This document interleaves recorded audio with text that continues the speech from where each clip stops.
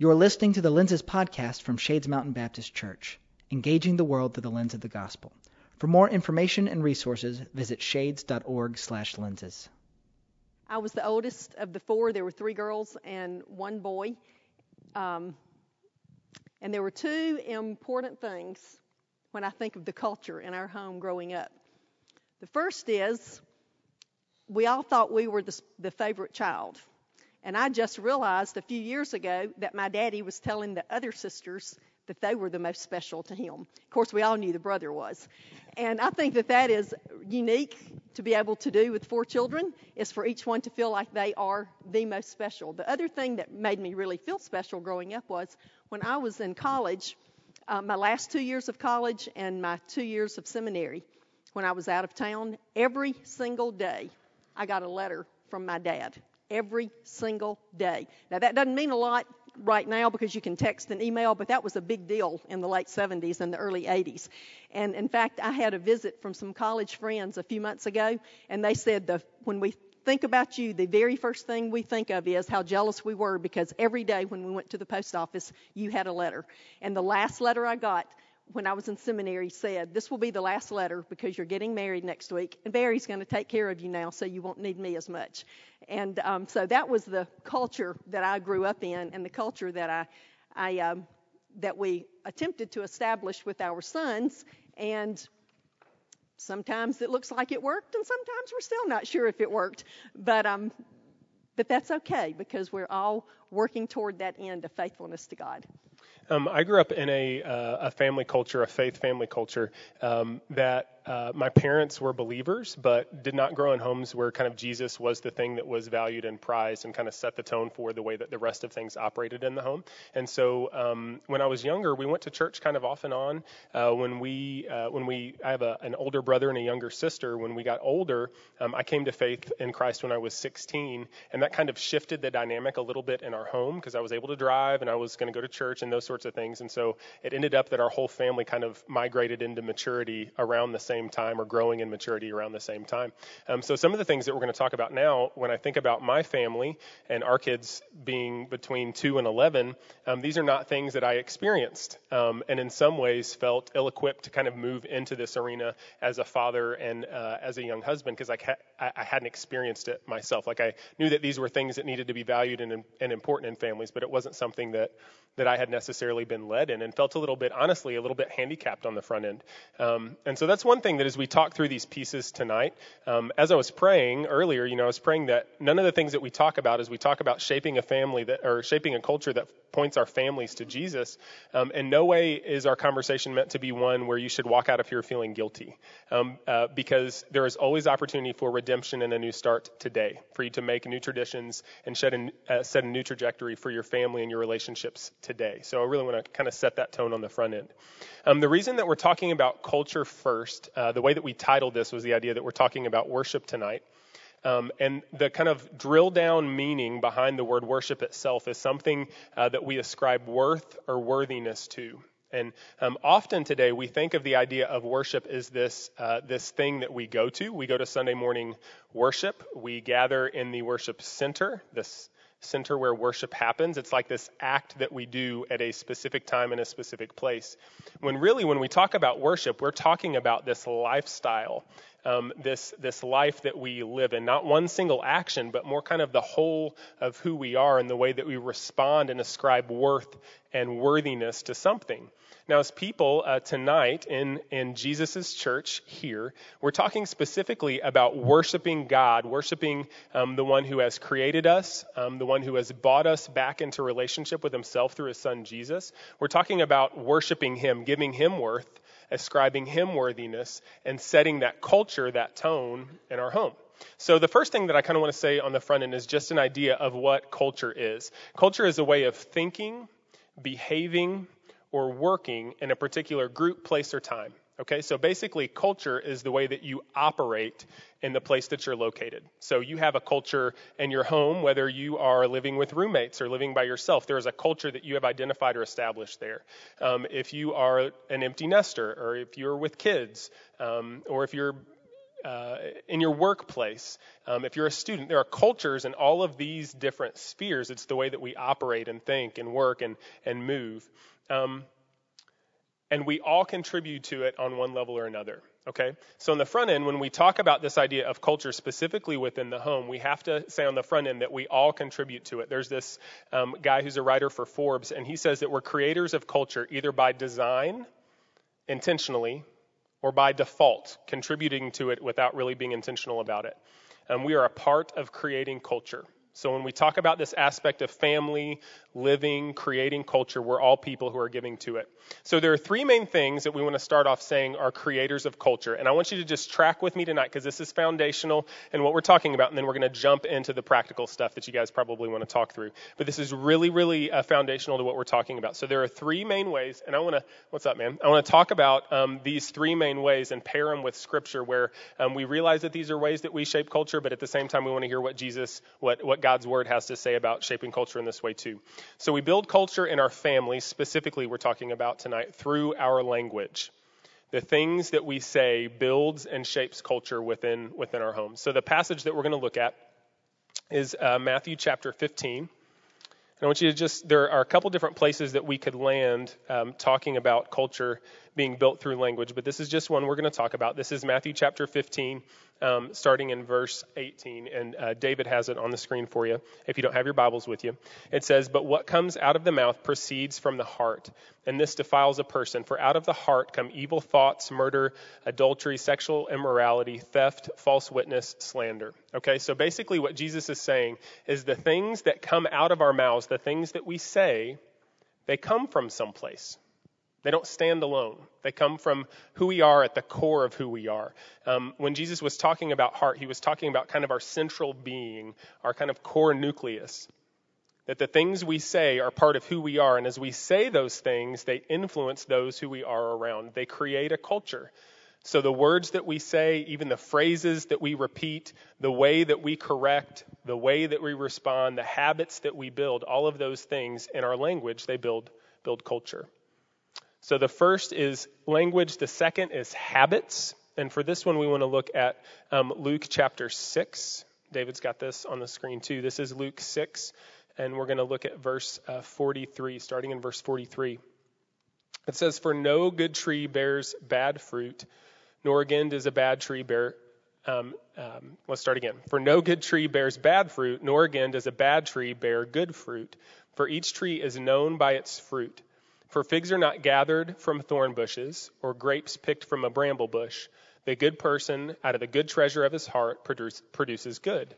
And the evil person out of the evil treasure produces evil. For out of the abundance of his heart, the mouth speaks." So as in one passage, in this Matthew passage, we're looking specifically at the heart producing the words. What we're looking at in this passage, he ends up talking about words, but he's basically saying that what something is built to do, the way that it produces, is what it's going to be known for. And so if we think about this in terms of habits within our family, this is something that Holly and I have even talked about over the past, probably the past 6 weeks or so. There are things that we do in our home that sometimes we don't even know how we ended up there. We don't know how we ended up saying the things that we say or responding the way that we responded. It's like this thing happened in the season and it kind of like just stuck for the past 5 years. And these habits, they shape the culture that we live in.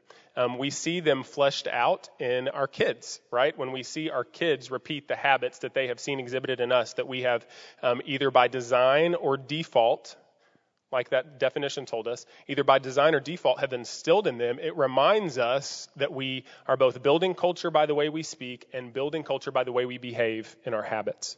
And then the last one is our expectations. So we build culture by language, habits, expectation. And I want to look at Romans chapter 8 for this one. And this is Romans chapter 8. We're going to start in verse 5. And it says, "For those who live according to the flesh..." Verse 5. "For those who live according to the flesh set their minds on things of the flesh. But those who live according to the Spirit set their minds on things of the Spirit. For to set the mind on the flesh is death, but to set the mind on the Spirit is life and peace. For the mind that's set on the flesh is hostile to God. It doesn't submit to God's law. Indeed, it can't. Those who are in the flesh cannot please God." Okay, so when we think about expectations here, basically, you see this kind of same pattern going through all three passages. Whatever is at the core of who you are is going to come out in the way that you respond and the way that you live. And our expectations do that same thing. The way that we interact with our roommates and the expectations, the way that we kind of predict how they're going to respond or expect them to know what we want without talking about it, with our spouses, with our kids, the expectations that we build that are both spoken and known or unspoken and subconscious, those things build a culture in our home. The way we speak, the way we behave, the expectations that we have, all of these things influence the culture that we are creating. And the bottom line question that we're going to come to at the very end of our time together tonight, if we're all contributing to culture in our homes, if we're all building something that elevates and ascribes worthiness and worships something in our home, and our language shows it, our habits shows it, our expectations shows it, do we have a family culture that is truly dependent on Jesus? The culture itself is dependent on Jesus. Our language is dependent on Jesus. Our habits are dependent on Jesus. Our expectations are dependent on Jesus. We can see kind of like a direct corollary tie, string to string, language to Jesus, habits to Jesus, expectations to Jesus. Or are we able to, even by asking these diagnostic questions of language, habits, expectations, are we able to see that we actually are building a culture that is dependent, is grounded, founded upon something else? The last piece that I want to say just in kind of these foundational spots is that if you are not married but hope to be married or think that you will be married one day, if you're newly married but don't have kids yet, if you have kids but they're young, there is this thought process that one day you're going to come to a point where you're going to actually have to be intentional about building a family culture in your home. And I just want to say on the front end that you are never too young in your marriage, and even before you're married, or even your kids are too young, for you to start being intentional about building the family culture that you're going to have in your home. Like I remember when we first started spending time around the table reading scripture as a family. Abby was actually probably 3 or 4 at the time, so she was a little bit older before we started this on a regular basis. But at that time, we had 3 kids, 3 and under at one point in time. So we had a 3-year-old, an 18-month-old, and a newborn, and we're all sitting around the table, and I'm reading the Bible, and I'm thinking, my 3-year-old can barely pick up on what I'm talking about. My 18-month-old is, if I can get him to sit still and not throw something at me while I'm trying to read, like this is a total win. And our like newborn, he's just in his little kind of like little bouncy seat carrier thing at the bottom. I'm thinking like, how is this really helpful for us as a family? But in that moment, looking at it in hindsight, we were building a culture of what had priority in our family, to the point that years later down the road, if we were at breakfast and I'm not bringing the Bible to the table with me, I've got my 6-year-old asking why we're not reading. There's a level of accountability that comes along with that. A culture, an expectation was built that started when they were young, and I didn't think anything was going on. Okay, so don't think that you're ever too young personally, you're ever too young in your marriage, or young in your parenting to really start to intentionally build that foundation of culture. Okay, so these are kind of ways we build culture, and there are 2 ways specifically that I want to talk about the way these flesh out. We want to talk about the way these flesh out. And this is something that Holly and I learned from a book by Noel Piper, and it's called Treasuring God and Our Traditions. It's a short little book, and it's going to be on a resource list that we'll hand out at the end of our time together tonight. But she makes a statement that when we look at our family cultures, when we look at instilling the truth of God in the person of Jesus in our kids and in our families, we do this in the everyday, and we do this in the special days.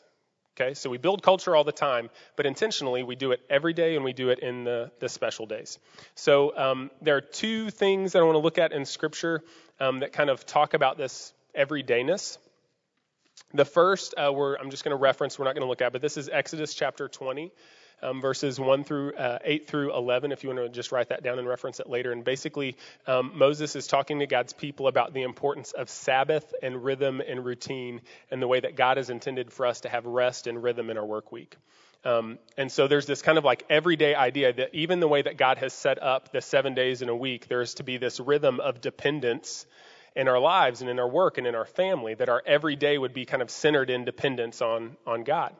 And then the second is Deuteronomy chapter 6, verses 4 through 9, which is one that anytime we talk about family or family culture, I feel like this is the one we come back to. Will you read it for us? Is that cool? Here you go. You don't have your glasses. Use your mic. Hear, O Israel, the Lord our God, the Lord is one. You shall love the Lord your God with all your heart and with all your soul and with all your might. And these words that I command you today shall be on your heart.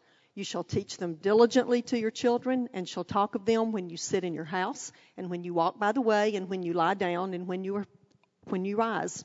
You shall bind them as a sign on your hand, and they shall be as frontlets between your eyes. You shall write them on the doorpost of your house and on your gates. So there's definitely everydayness in this passage. I've got three things that I want to kind of trek through when we think about everydayness. But as you read that passage, you can kind of think about everyday culture building. Is there anything that kind of stands out to you that you want to reflect on? The first thing that came to my mind when Chad mentioned sitting around the table with a 3-year-old and an 18-month-old and a newborn and not knowing if they were getting it, it made me think of sitting around the table with a 16-year-old and a 14-year-old and a 12-year-old, and wondering, are they getting it either? It's real close, those of you who have been the teenage route. But consistency is what we found, is that we just have to keep on, because it is binding in their hearts. And I think a lot of times we have guilt because as the children get older, schedules just don't lend themselves. You cannot make schedules work where everybody is sitting around the table and you have those dreams of, first of all, how your children are always going to behave in the grocery store, and then how they're going to sit around the table with you at family worship. And it just, unfortunately for many of us, for us, did not happen. But what we learned was it's the as you're going. You may not can sit around the table and read the Bible and have prayer every single day or once a week even sometimes, but you use those opportunities as they come along. When they don't make a team, or they don't make the all-star team, or they didn't get to start first string on football, or something happens, you use those teaching moments as you would during the family devotion time. And I think that's what Deuteronomy is talking about. Not only do we have those planned times, but we have got to be so consistent in our own lives that we can pick up on those times and use them as teachable moments. And not just when we have children at home, but now is the joy of grandparenting. We have those same opportunities to create, really even more so than just living as the opportunities are given to us as grandparents. We have the opportunity to create those times, those teaching moments. And we'll talk a little bit more about that in a minute. So there are three things specifically that we're going to look at tonight in terms of building culture in the everyday. The first one is priorities. And the way that I want to look at priorities are these are the things that are observed but not explicitly taught, right? So they're the things that we see in each other, in our roommates, that we see in our spouses, and that our kids even see in us. When I was kind of thinking through this again this afternoon, the idea that came to mind, I'm not sure how Holly would feel about this if she were here. She'll be fine. We would be okay with this. I think we'd be okay with this. So anytime that we're kind of like deep cleaning the house, the kids' question is, who's coming over? Okay? So Holly keeps a very orderly house, and she keeps it, like relatively clean. But anytime that like we go hardcore on deep mopping, you guys get what I'm saying. Anytime that happens, the question is, who's coming over? Well, what does that say? That says that the deep cleaning is not necessarily a priority to us every week. I grew up in a home where I had my chores. I had to clean the bathroom every single Saturday. My mom is she highly prioritized cleanliness. And so that was something that routinely we did on a very regular basis. And I was taught that that was a priority in our home by observation and then by being handed a bucket and a sponge, right? And our kids do the same thing by observing in us what is priority in the everyday, and as simple as something like that, like cleaning, but also in the way that we value and prize Jesus on our own. We're going to drop this specifically into kind of some spiritual discipline arenas in just a second. But I remember at one point in time, there was a few weeks back where I was sitting after breakfast, and it was a slower morning, and I was reading scripture after breakfast, and Abby came and sat down, and she said, "So are you having your devotion?" And I said, "Yeah, I am." And she was like, "Oh, I didn't know. I didn't know if you're just like reading or what." And I thought I generally read when she is not around. I read before she gets up, or I read after she goes to sleep. And she doesn't ever see me regularly in Scripture, and so she doesn't necessarily know that that's a priority to me by observation. She just knows it is by talking. Does that make sense? And so she is evaluating what is and what is not a priority to me based off of what she observes. You have any thoughts on that? You don't have to. I'm going to keep on going. The first is priorities. The second is routines. So priorities are things that observe, not necessarily taught. Routines are these things that we intentionally build into kind of the rhythm of our day and the rhythm of our week, the rhythm of our month, the rhythm of our year. These things that our kids are a part of and participate in, that says that this has value, this has importance. So I remember whenever I first started kind of thinking about what would it look like for our family to have family worship, and I've talked about this in a couple different settings, so you may have heard me say it before, but I remember thinking like I had to learn how to play the guitar, and I've got really fat fingers, and it's hard for me to do that little thing. I'm even holding it on the wrong side. It's hard for me to do the chord thing with the guitars, or learn how to play the piano, because if you're going to do family worship, surely you have to be able to sing. And of course my kids are going to sit and listen to me preach, and it's like I'm thinking worship service, I've got to do this in our home. And I was talking to a buddy of mine one day, and he was like, you just need to redeem what you have. Like, you've got time already where you're talking about your young kids, where you can sit down and just spend time in Scripture while they're young. And we've really found what Lisa's saying about scheduling, making things really difficult the older our kids get. But when they're younger, for breakfast, that's what it turned into. We had this rhythm, this routine of in the morning when we have breakfast, we're going to spend time in Scripture together, and we're going to pray. Like it was a chapter, it was a section from a children's storybook, and we're going to pray for one of the Christmas cards that we leave sitting in the middle of the table. There's this routine, this expectation that the kids built in the everyday that showed what our priorities were. So just kind of routines in incorporating spiritual disciplines, and even incorporating kind of the character of God in the way that we respond to others, and being hospitable and being giving, building that in the routine and the rhythm of who we are as a family. And what that brings to mind to me on routines is, like I had said, we reached a point when the boys were teenagers that it was very hard to gather at a certain time. But one routine that was very valuable to Barry, and we learned later how valuable it was to John and Chad. Barry went to work very early, and we lived real close to the high school, so he was gone most mornings before the boys were up and going.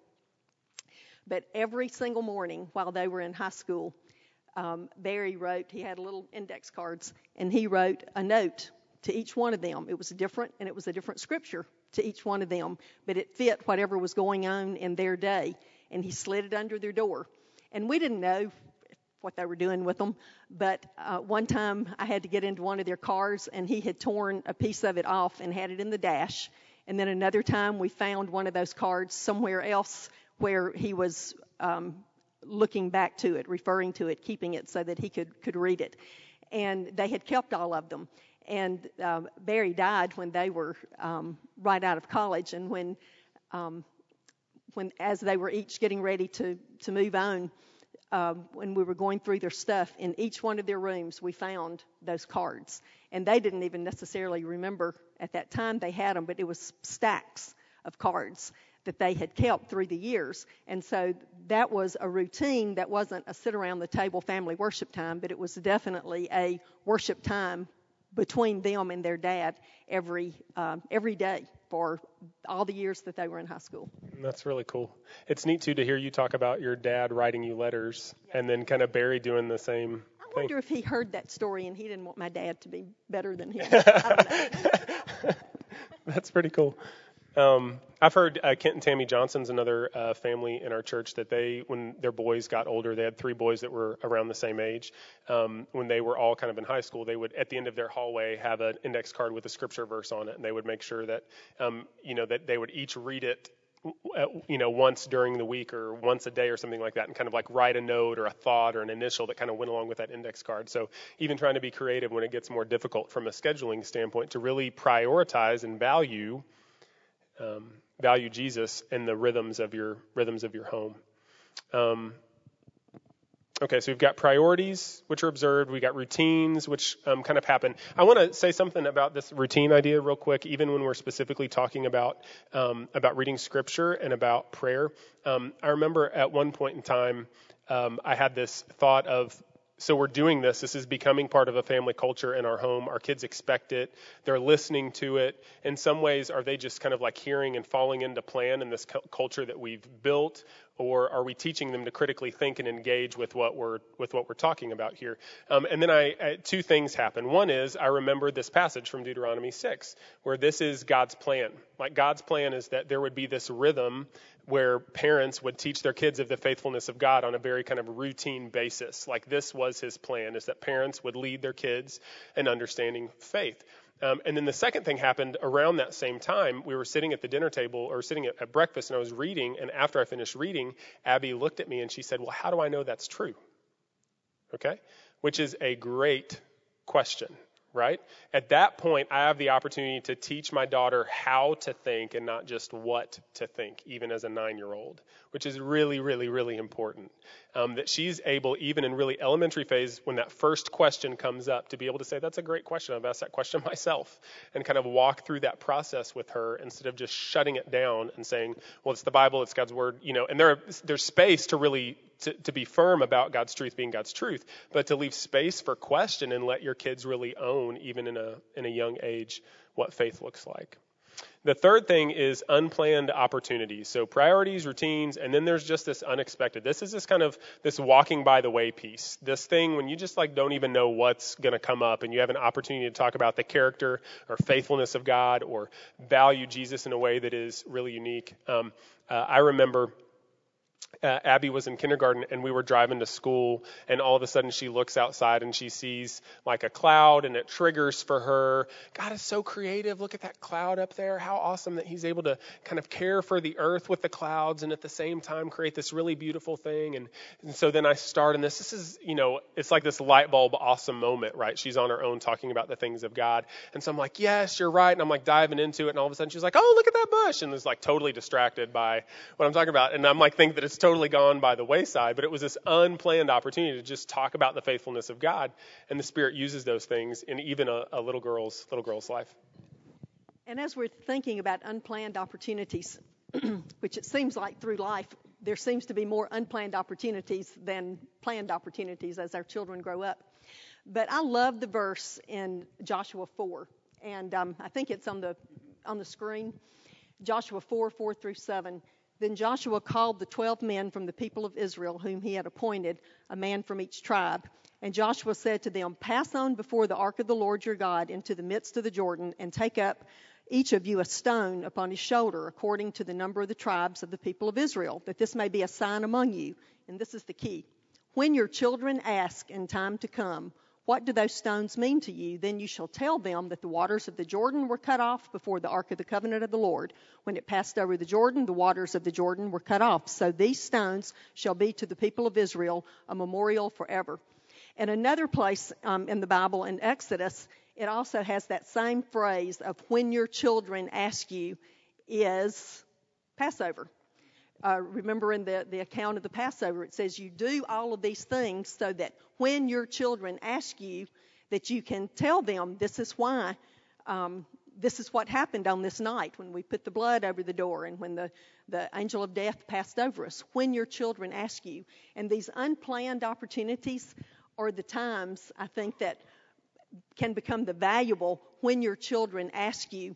And I have, in looking back over at life and now in planning, thinking about life with grandchildren, because that changes everything. I'm looking at some beaming people over on this side of the room. I like to think of this verse, the memorial stones, as those either unplanned or planned opportunities. And it's not so much the things that happen, but the way we respond that is building that altar, that memorial, so that our children or our grandchildren can look back in their lives and see this really great thing happened in our life. And this was the response of my parents and my grandparents. They taught us about the faithfulness of God because of God's generosity to us, or because this wonderful thing happened in our lives. And then this terrible thing happened. Somebody died. We lost a job. Whatever. This terrible thing happened. And I can look back at my parents and my grandparents and see how they responded in faithfulness. And I grew through that probably even more than I grew through the great times. And so I can look back on all of these planned and unplanned opportunities. And I have this memorial that's just building. My memorial is still building. But I want to be intentional in building that for my children and grandchildren, of they're watching my response. And it doesn't really matter how many, if we sit around the table 14 times a week, if we make it 2 meals a day and have family devotions, if when the hard times come and I crash and I totally fall apart, then what have I taught them? And so my words and my life, and I keep going back to this, it all is determined on my walk with God, is how I'm going to be the influence on my children and my grandchildren, or my roommates, or my friends, or my siblings, and helping them build that memorial for all of their life, that they can look back and say, I know, because the Bible tells me, because God has told me, and because of the faithfulness of my grandmother, the great faithfulness of my granddaddy, of my mother and my daddy. I know God is faithful. That's a really, that thought of kind of translating the idea of the memorial stones, basically, it reminds me of 1st or 2nd Peter, the living stones, 1 Peter, where Peter's talking about how we will be these holy stones, kind of like remembrance. It's the same thing. The pillars, what do these mean? Our lives, what do they mean? We're evidence individually of God's faithfulness. That's really, really good. All right, so every day we've got priorities, routines, unplanned opportunities, and then the last step we want to take is looking specifically at special days.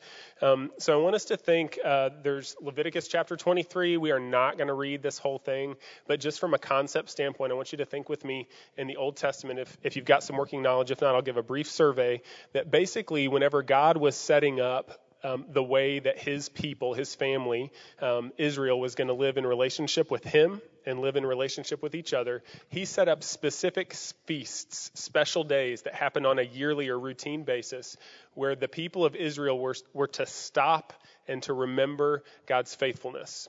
The Passover that Lisa referenced earlier, this was something that happened on an annual basis, where the people of God, Israel, would stop and remember how God had delivered them from captivity in Egypt and brought them into the promised land even 40 years later. They would do that even up until the time of Jesus. That's what happened around the time when Jesus was crucified.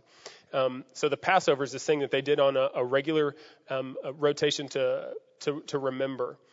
There was feast that they would have to celebrate God's provision and harvest. I mean, just all sorts of things where they would stop and they would remember. This is this regular rhythm that God built into his people, that they would stop and they would remember God's faithfulness. They would stop and they would remember God's faithfulness. And there were specific things that they would do during each of those feasts.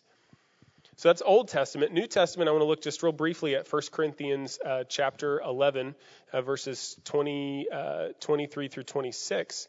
And this is where one of those feasts is taken and given kind of a different context by Jesus. And it's been, Paul's writing about it to the Corinthians. So this is 1 Corinthians 11, starting in 23. For I received from the Lord what I also delivered to you, that the Lord Jesus, on the night when he was betrayed, he took bread, and when he had given thanks, he broke it, and he said, "This is my body, which is for you. Do this." Why? In remembrance of me. In the same way also he took the cup after supper, saying, "This is the cup, the new covenant in my blood. Do this as often as you drink it." Why? In remembrance of me. For as often as you eat this bread and you drink this cup, you proclaim the Lord's death until he comes. So Jesus himself is instituting this special time of remembrance, where we remember the sacrifice of Jesus in a very particular and a very special way. Okay, so we see that every day, but then we also see these special times where we as a church family are to stop, and at the same time as we're building cultures within our homes, we need to build space in to stop and specifically remember the goodness of God, the character of God in a really particular season in the life of our family, or even in the seasons of the year. So there are three ways we want to look at the special days. The first is traditions. Traditions that we build in our home. And this may not even be centered around a holiday. We'll talk about those separately. But traditions that we build in our home, ways that we creatively think to remember the faithfulness of God and build family culture, build family identity among our spouse and our kids as a family unit. I know you've thought of some holiday traditions. Can you think of other traditions that you guys have had? On the spot. I'm sorry, I will in a minute. We'll come back. There are things that we as a family will do, even in the way that when we go hiking. During the summer we go hiking, in the fall we go hiking, and on those hikes we really intentionally talk about the creativity of God in creation. Okay, now that is a tradition and something that's kind of irregular. It's not something that happens every July 24th, but it's something that happens every summer and every fall that we really take and capitalize on to talk about the faithfulness of God in the context of a different situation. So traditions that you build. The second is just holidays, and we're going to talk about that, just dive into it for just a second. The second are holidays, and these are things that are built into just our calendar in general, where we have an opportunity to really think about God's faithfulness to us in some specific ways. Three holidays that we really dive into in our family. Birthdays are a huge deal with us. I'm going to call that a holiday. Your birthday is a holiday. I'm a firm believer that it should be like a national thing that the government says where if it's your birthday, you don't have to work. Don't you think? And the IRS sends you a special cupcake check. You know what I'm saying? Birthdays are a holiday. And we make a huge, huge deal out of birthdays. The kids don't have to go to school on their birthday. We take them to eat wherever they want to go on their birthday. We'll write them letters sometimes. We did that a lot when they were younger. We will sit down around the table that night and everybody talks about the way that God has made that person, specifically the way that he has made them, and thank God for whoever's birthday it is because of the way that he specifically made them. Birthdays are a huge, huge deal at our house. Christmas is a really big deal at our house. I brought just a couple things because it's Christmas right now. Two things that we do in terms of tradition at our house is at dinner, we light Advent candles. So there's 5 candles. There's 4 weeks essentially before Advent or before Christmas and then Christmas Day. And so each night we will light a candle. Each one has different significance, and we'll read a passage of scripture that goes along with it. That's what that little creative felt chain that Holly made right there is. Tells us which scripture passage to read.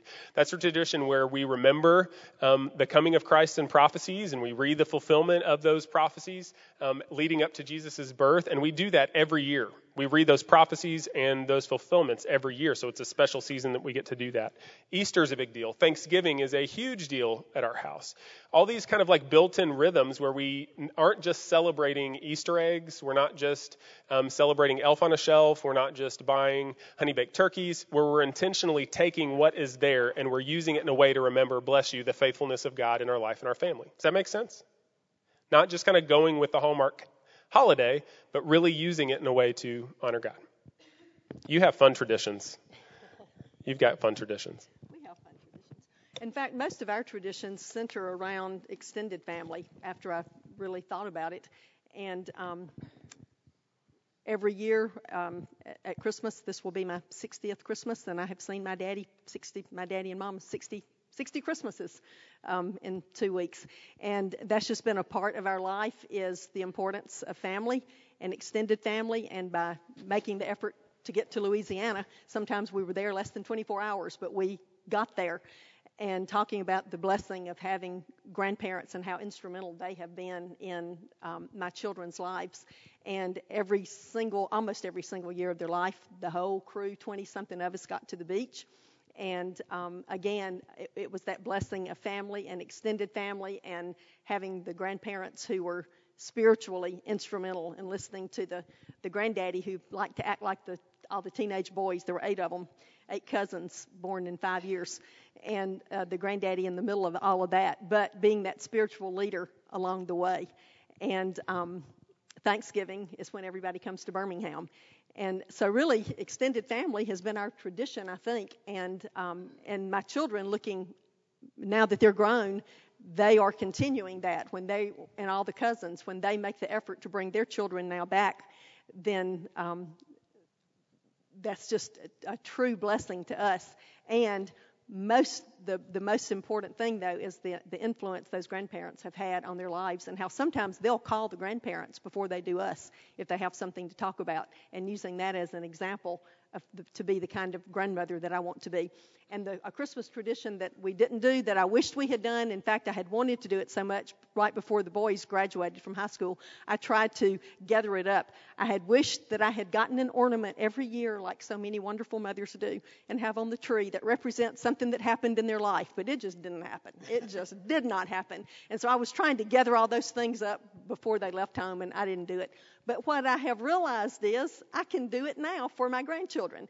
And so I've already started. This will be my second time of getting the ornament. But in addition to getting the ornament, I'm going to write a note every year to each one of them of one way that I have seen God's provision in their life. It's easy the first 2 years because they were 2 and 3 pounds when they were born. And so we have seen God's provision, just that they're here and that they're healthy. And I'm not sure. I haven't decided if I'm going to give it to them when they get married or if I'm just going to wait until I die and let it be a special surprise to them. It just depends on what kind of adults they grow up to be, because I fully intend to be here to be able to make that decision. But that's an example, I hope, of something that I didn't do and I wish I had done, and it was a great thing that some mothers did. But I've got another chance. I can do it for my grandchildren. So all is not lost on these great traditions. You can talk about your gingerbread houses. Well, some traditions, this is going to be great, can just go up in smoke, can just disappear. This is not a spiritual tradition.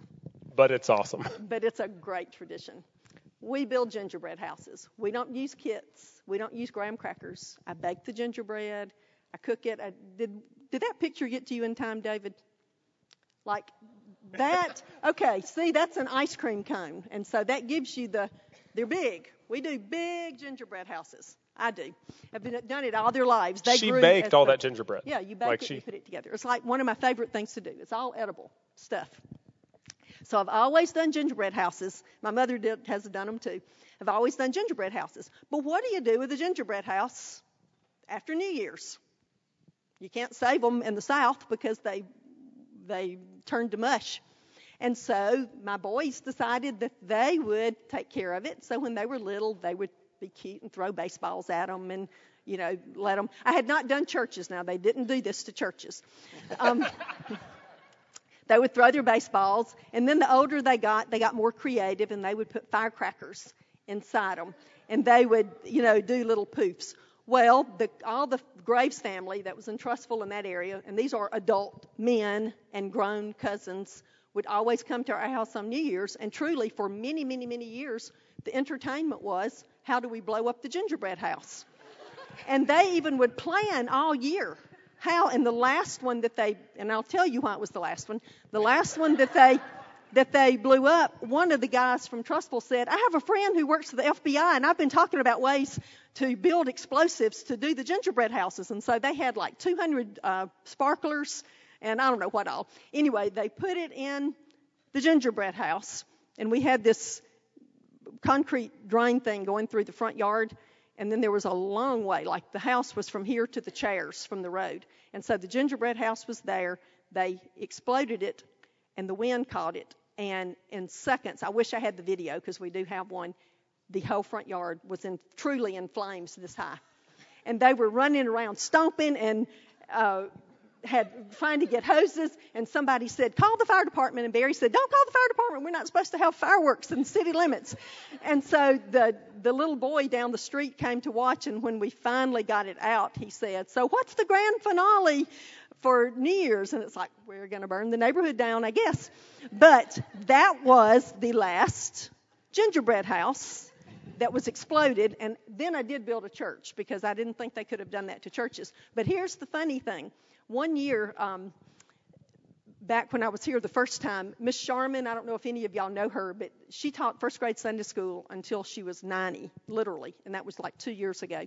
She and some people were at my house one Christmas, and she was looking at the houses, and somebody started telling the stories, and I thought, oh, she's going to think bad of me.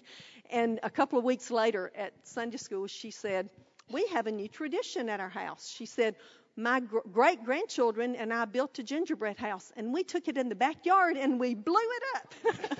And I said, well, if I can have that kind of influence on Miss Sharman, but then I thought my legacy at Shades is going to be we blow up gingerbread houses. But that truly is one of our fun traditions, not the blowing them up, but the building the gingerbread houses. That's a great story. It's a great story. I'll show you the video next. It's interesting, though, even thinking about that and thinking about your boys, thinking about Chad and John, like they value fun. They value experience. And that's something that we see in you, that is built within the culture of your family. It's pretty cool. All right, so traditions, holidays, and then the last one is vacation, and then we're going to do some Q&A. So these are like special times, vacation are, when you can really do something intentional and special with your family, with your spouse, with your roommates, where you're away from kind of the normal, regular routine and have the opportunity in a different setting, in a different circumstance, to in some way talk about the faithfulness of God, talk about the character of God in a way that may be fresh and new. Maybe you do something different, have a different sort of experience together when you're in a different location, something about vacation that would afford you that kind of opportunity. So we've got the everyday, the special days. We've got priorities, routines, unplanned opportunities with everyday. With special days, we've got traditions, holidays, and vacations. Okay, so there's kind of the practical end of it. And the question that we still come back to at the end is, does your family culture depend on Jesus? Okay, and what Lisa was saying earlier, your family culture can't depend on Jesus if we individually are not depending on Christ personally. We are the people that build the culture. Now, when we talk about that from kind of a societal standpoint, the culture that we live in, that is a very true statement. We've been talking about that all semester. But right now we're driving it home, literally, and talking about the cultures that we build and influence and the roof that we wake up under and that we go to sleep under. Are we dependent on Jesus? And if we are not, the question that we have to ask is, what are we dependent on? How do we see that in ourselves? How do our roommates, our spouses, our friends, our children, how do they see that in us? If you went to my daughter and asked her what we valued, went to one of our sons and asked them what we value, what we worship, what would they say? Because they have an opinion on it. What would they say? So, are we dependent on Jesus? Okay. I hope this has been helpful. It's a lot kind of at one time. We're going to offer just a couple minutes for Q&A if you guys have questions, or if you have some thoughts to offer based off of the things that we've kind of hit tonight from your own experience that you'd like to share as well. So any questions, thoughts?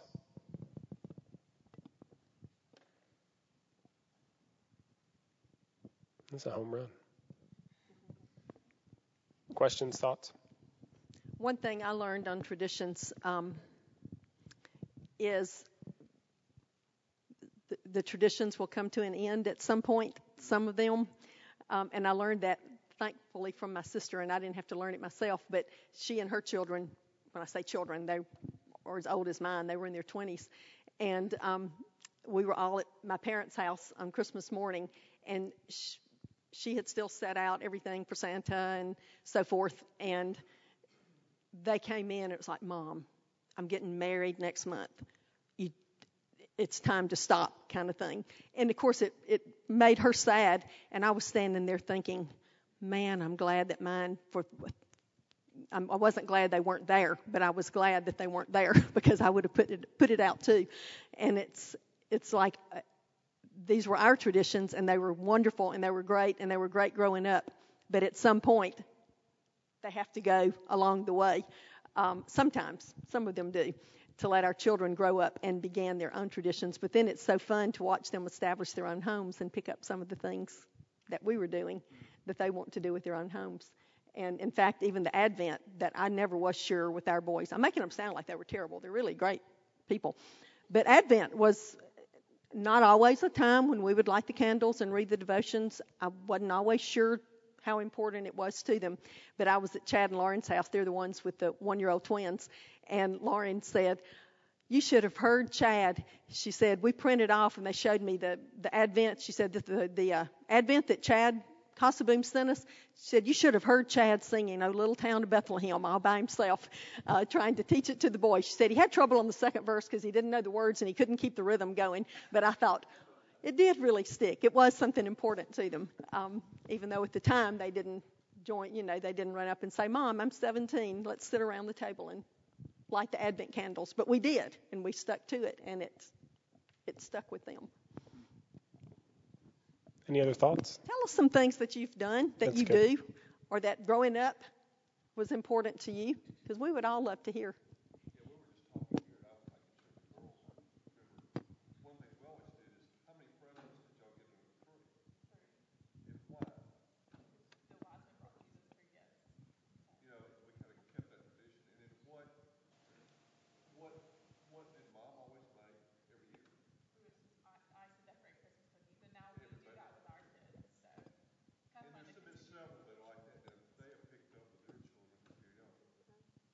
And welcome. We have family arrived from across the world who are on the mission field with us tonight.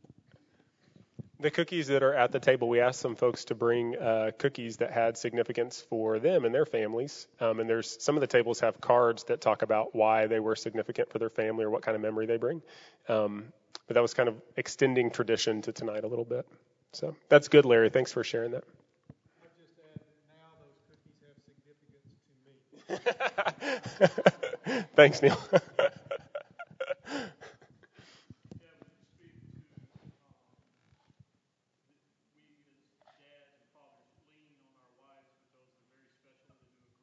Mm-hmm.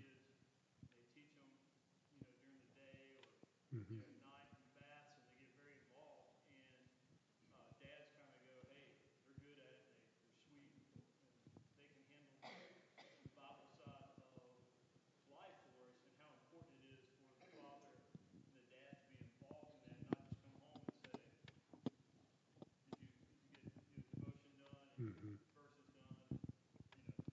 Just biblically speak on the importance of the father being involved. There are a couple different ways I could go with that, Joel. I think the first thing that kind of comes to mind is the idea that we as fathers are painting for our kids a picture of their Heavenly Father.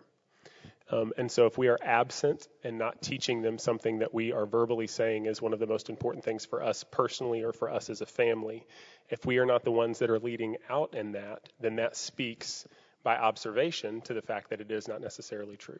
And it also leaves a deficit in some way of how our, I don't want to say leaves a deficit, it misses an opportunity to tangibly show our children the care of their Heavenly Father for them. I've talked to a guy recently about that. Just I've even seen that in my own family, the importance of stepping up and as the husband and father being able to lead in your home sets the trajectory for how God has established families and established marriages, as the husband, the father, is the one who is responsible for the flock that is under his roof. And if you abdicate that, if you give that up and are not actively involved in it, then there is a way that you're kind of stepping down from the role and the responsibility that is just yours as a husband and a father. It is yours as a man whether you want it or not. You're going to be held responsible for it whether you want to be held responsible for it or not. So the opportunity that we have in front of us to really lead our family and lead our kids and be present both in, and it's interesting that you bring up some of the routine things that moms have opportunity to do that dads don't necessarily have an opportunity to do. But we have unique opportunities too that I feel like our wives don't necessarily always have, but we don't think about it in the same terms, right? We're not redeeming or taking captive those opportunities. Is that speaking to what you're talking about? Yeah. Yes, Becky.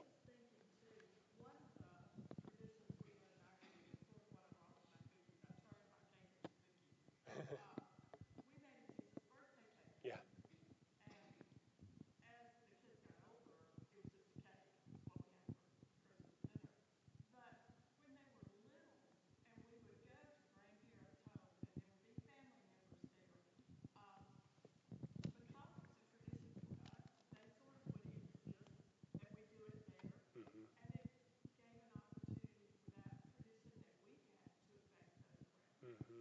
That's great. That's really great. I've seen that with families that do that with even like baked goods that they'll make in their home that have significance, taking them to neighbors as an opportunity to share the story behind it at a special season like that too. That's really good, Becky. Anybody else? Any thoughts? Okay, we're going to take a couple minutes and for you guys to talk at your tables. You've got the Lenses question sheet in front of you. Tonight we're going to look at questions 3, 10, 13, and 20, I think. Is that right? Yep, 3, 10, 13, and 20. Give you guys some space to discuss this topic of creating family culture, and then we will come back in just a minute and hear maybe some of your thoughts that you've had. Okay?